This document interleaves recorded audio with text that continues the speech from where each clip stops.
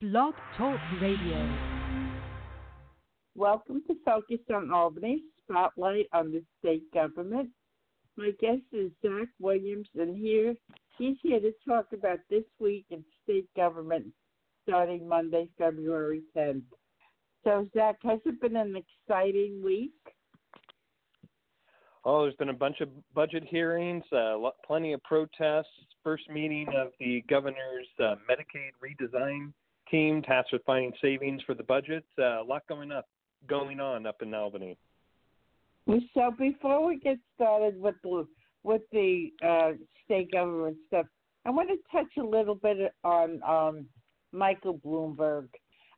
Since Biden is not doing very well, Bloomberg's name comes up more and more and more. From your perspective, what do you think is going on? Well, Michael Bloomberg, the former New York City, got into the race rather late, so he decided to skip the Iowa caucuses and the primaries in New Hampshire and South Carolina, and is hoping to land with a bang on Super Tuesday in early March when a whole bunch of states are voting. And he's just been spending so much money, somewhere around $300 million already, buying airtime, Wow. buying digital advertisements, and he's even been getting into the meme-making game lately on social media. So, they've been talking about stop and frisk, and he was saying that, he regrets doing that as a policy. But, as a New Yorker and following state government, the thing that most people don't know is, well, I guess he was a Republican at the time, that he donated money towards the Senate Republicans for them to stay in power. If the majority of people knew that, would that make a difference? Well, I think Bloomberg's record as a party jumper, at various times he's been a Democrat, a Republican, an independent, including as a Republican and an independent as mayor during his 3 terms. So I don't think, any more revelations about how he's donated to Republicans will probably hurt him very much. It seems like his record is pretty well established on that. However, stop and frisk does remain an issue with him. This past week it came out, this old recording from some years back where he was describing how, if you want to fight crime, you should go into minority neighborhoods. At the time, comments like that were pretty regular for the mayor. It was a big booster of stop and frisk. Once he got ready to jump in the race, he tried to distance himself from the policy that he promoted endlessly as mayor and credited with lowering crime to record lows in New York City. And then this latest video came up, but I think it really just goes to show how much good publicity and crisis management money can really buy. He bought himself a 3rd term. Is that going to make a difference on the national level, a 3rd term for mayor? Well, I think the bigger issue isn't so much that he ran for re-election for a 3rd term after coaxing the New York City Council to pass a law that would allow him to do so despite term limit. Because, it's not like you can do that so easily as president. There is a constitutional amendment that limits you to 2 terms, 10 total years in office as president. But I think it all goes back to both the central strength and the central weakness of his candidacy, which is that he's so rich, has so many resources, but at the same time, for a Democratic Party that's been so focused on wealth inequality and, is opposing another New York billionaire, Donald Trump, the amount of tolerance that primary voters in the Democratic Party have for a billionaire like Bloomberg might be tested by, more details like how he bought that 3rd term through his personal wealth. Mm. So what's going on the state level that people should know? Well, it's been pretty quiet in the legislative chambers in terms of lawmaking. Both the Senate and the Assembly passed some various bills. I think the real action has been in the budget hearings.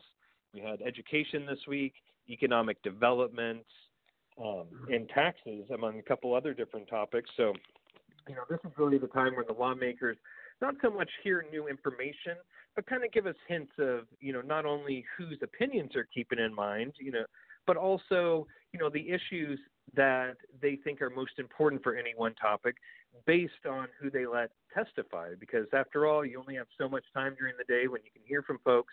It really comes down to the Senate and Assembly Finance and Ways and Means chairs to decide who gets to speak on the record in front of the cameras and who doesn't. Now, in terms of education, I think Democratic lawmakers are back at it, trying to get more money for foundation aid. They say that because of this 13-year-old lawsuit that the state still owes billions of more funding. Governor Andrew Cuomo has a totally different viewpoint on that. So this is the latest attempt of them to kind of go over the head of the governor. I think it's pretty unlikely that they're going to win total victory, but they might be able to at least nudge him a little bit higher on some of these education numbers.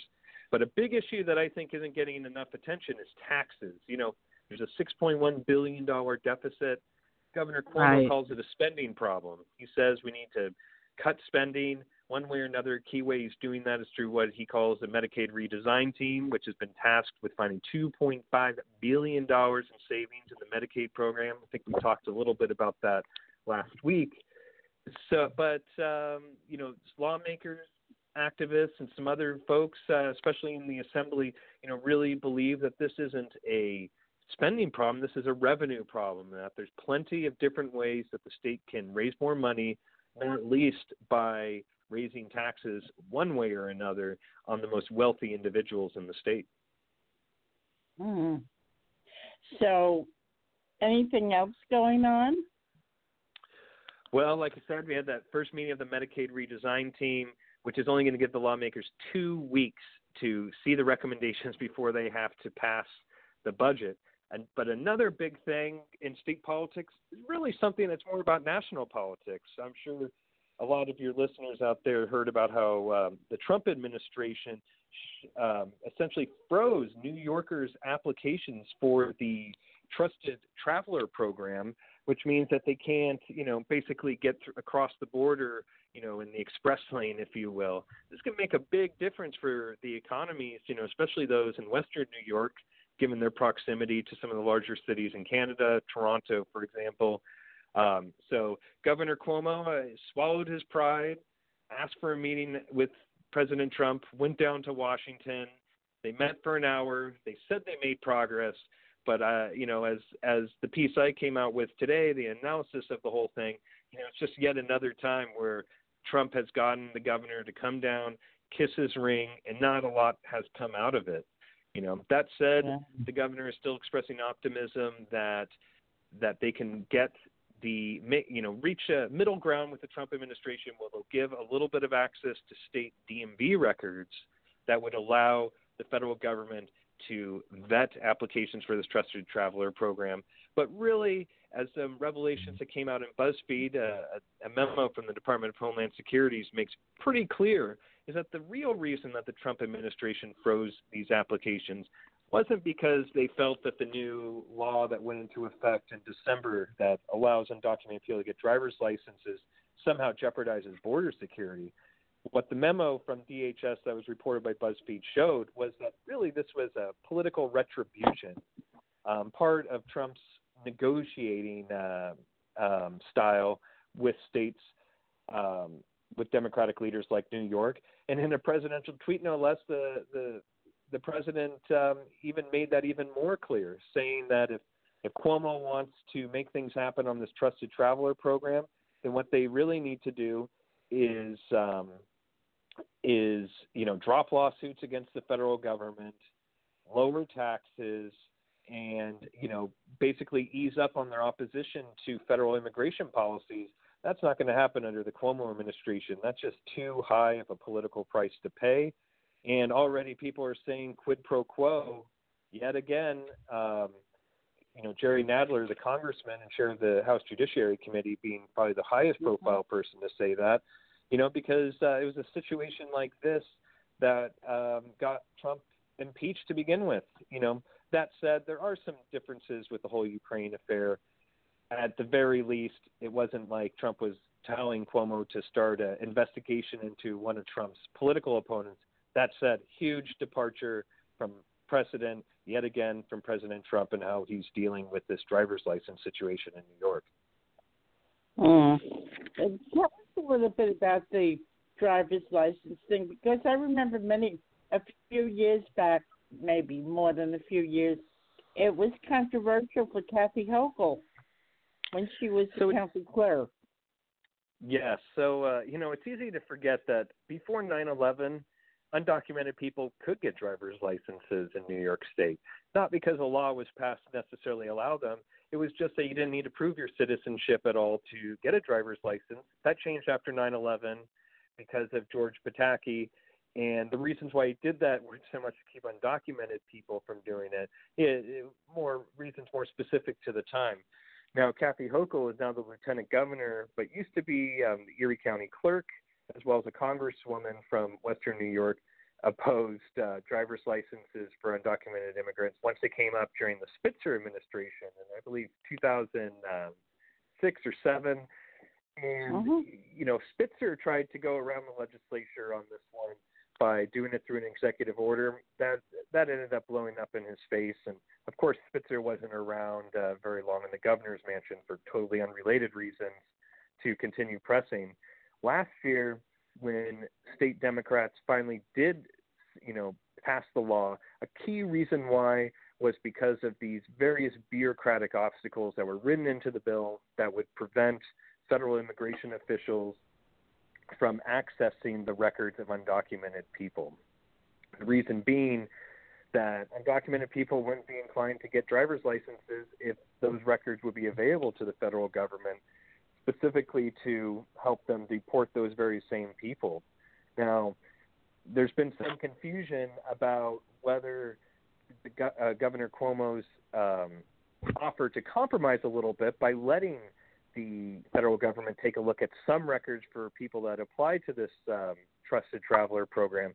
But you got to keep in mind that undocumented people, not only would not be applying for such a program, they're not going to be crossing the border back and forth in that standardized way anyways. It's only they're trying to do the very opposite, which is to keep a low profile and, of course, never be anywhere near immigration officials. Now, I remember it was in 2007, and it became an issue, and I think it began the downfall of Hillary Clinton when she talked about it in a debate. Do you remember that? Oh, I can't remember offhand, but this issue of driver's license for undocumented immigrants has been a political lightning rod for so many different elected leaders in so many different states, from California to New York and many others. I think a real good point that proponents have brought up is the fact that in states across the country, there's already been people who are undocumented getting driver's licenses, and the Trump administration hasn't froze any of them out of this traveler program. Yet, I think it might be no coincidence that Governor Cuomo has taken a pretty adversarial position towards Trump at times, and that, as BuzzFeed found with that DHS memo, this is all just a political game and just another way for Trump to, take it out on his political rivals. Governor Cuomo endorsed Joe Biden very early. It looks as though Joe Biden is kind of on his way out. So from your perspective, did Governor Cuomo think that Joe Biden would be a way for him to get out of Albany and back to Washington? Well, I think Governor Cuomo is a pretty smart political operator who never likes to close the door on a political opportunity without opening a window. He has all but a name endorsed Joe Biden for the presidency months and months ago, although if you asked him, he would say he never officially endorsed anybody. That said, he certainly made some very nice remarks about Biden, said he was most qualified for the position, and opened his fundraising network, no less, to the former vice president. I think what we are seeing, though, is that a lot of political allies, not least Suffolk County Executive Steve Bellone, who was the first person, elected official in New York to endorse Bloomberg, are all getting in line behind the former New York City mayor.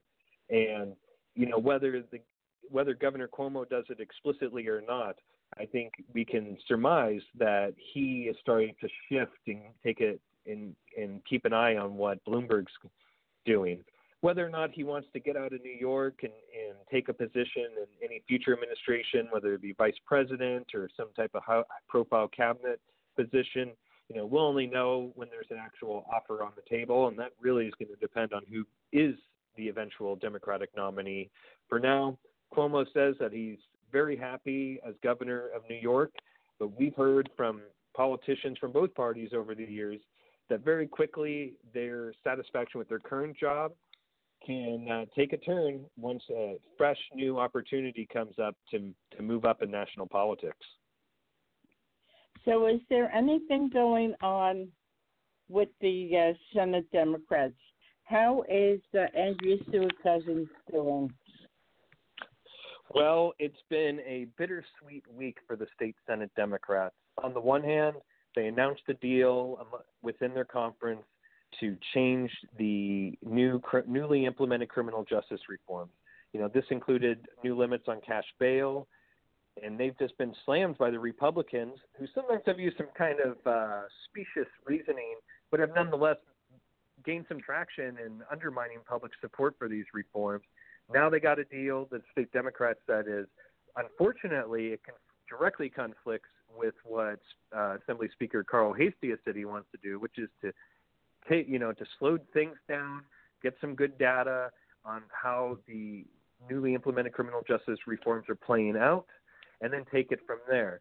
His timetable obviously means, months rather than days or weeks, as the state Senate Democrats are considering in terms of changes on bail. So now there's a direct division between these two democratically controlled houses.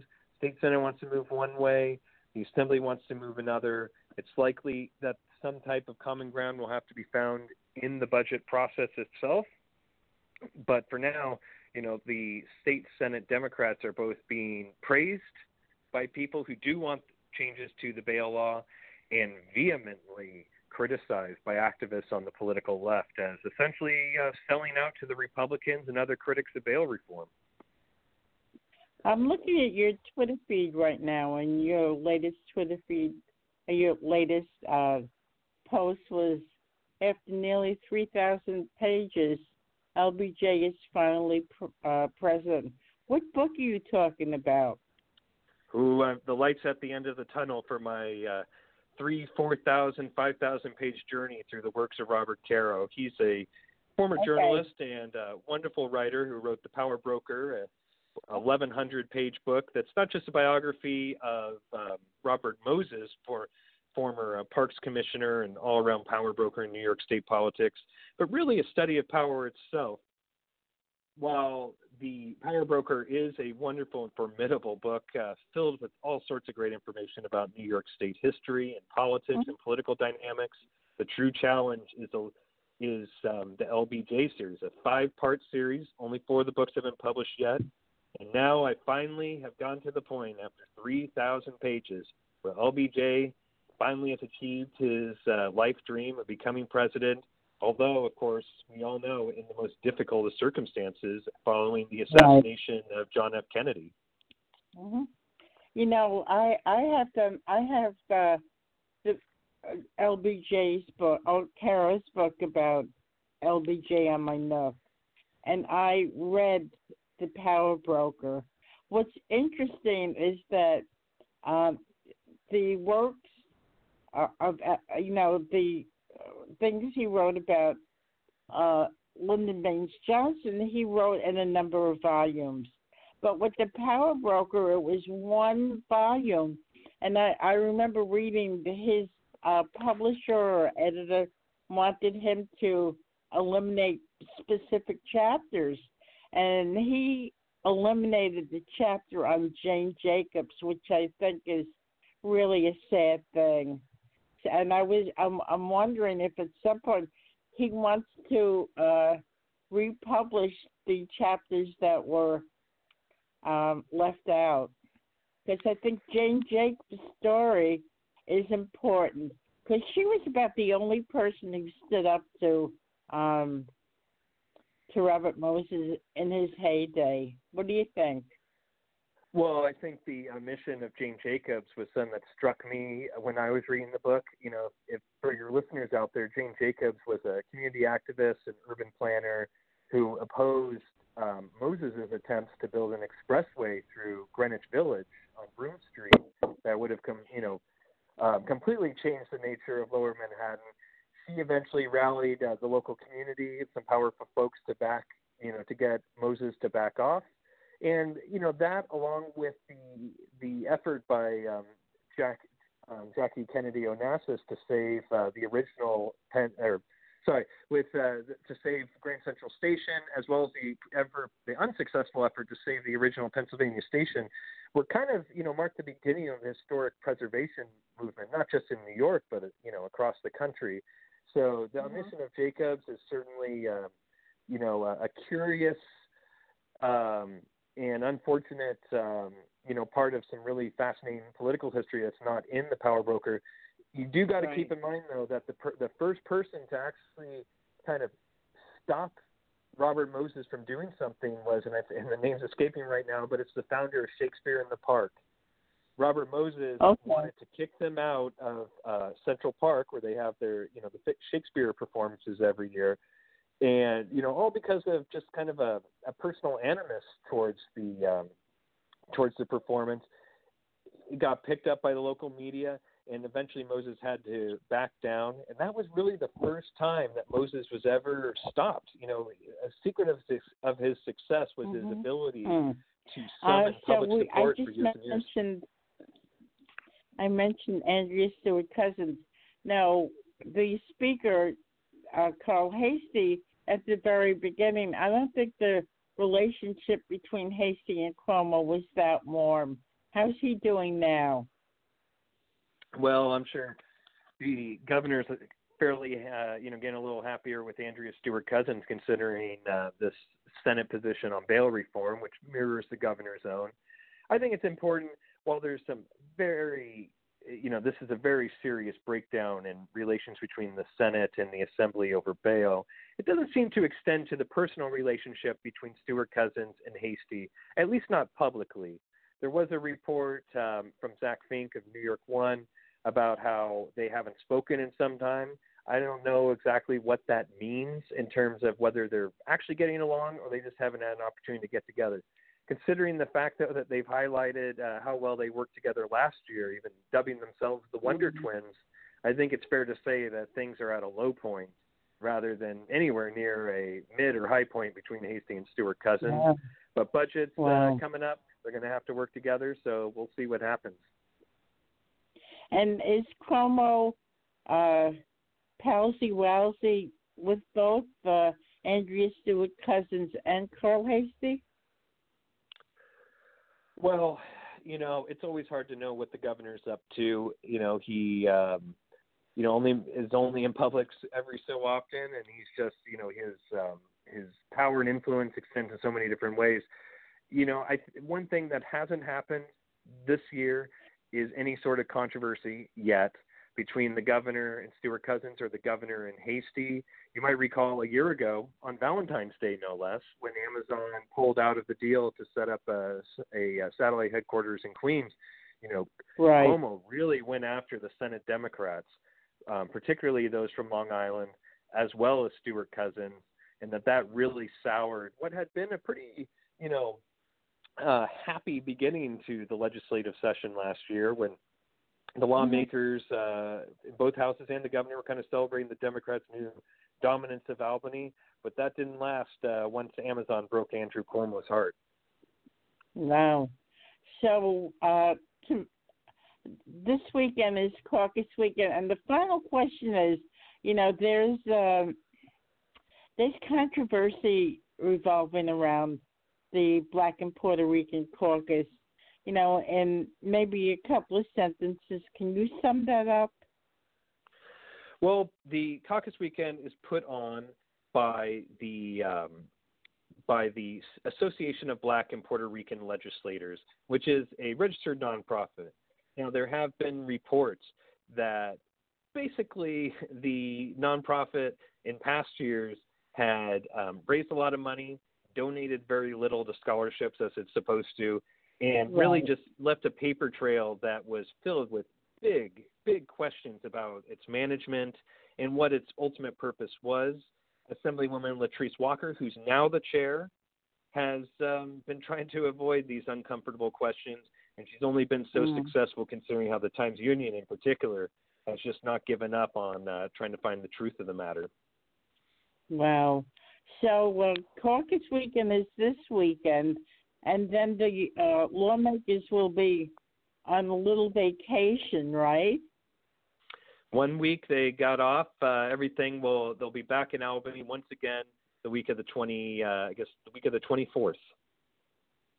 Okay, so Zach, you and I will talk again 2 weeks from now, and you can give me and all my listeners an update of what's going on.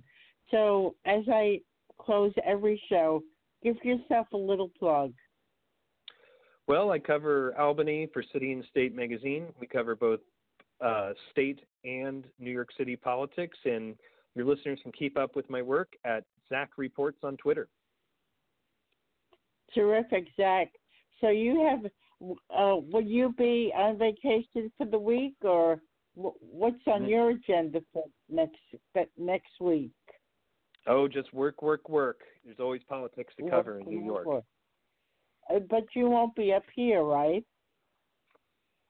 Only for caucus weekend and a week back in New York City. Okay, so you're coming up this weekend, and then you're going home for the whole week, right? Next week? Yep. Good. So we will talk in 2 weeks. So you have been listening to Zach Williams, and he writes for City and State. This is focused on Albany, spotlight on state government. And if you like Focus on Albany, like us on Twitter, like us on Facebook, follow us on Twitter. And thank you, Zach. It's always so much fun to talk to you. And thank you, everybody, for listening. Have a great day, and maybe you'll run into us at the Black and Puerto Rican Caucus. Have a good day. Bye.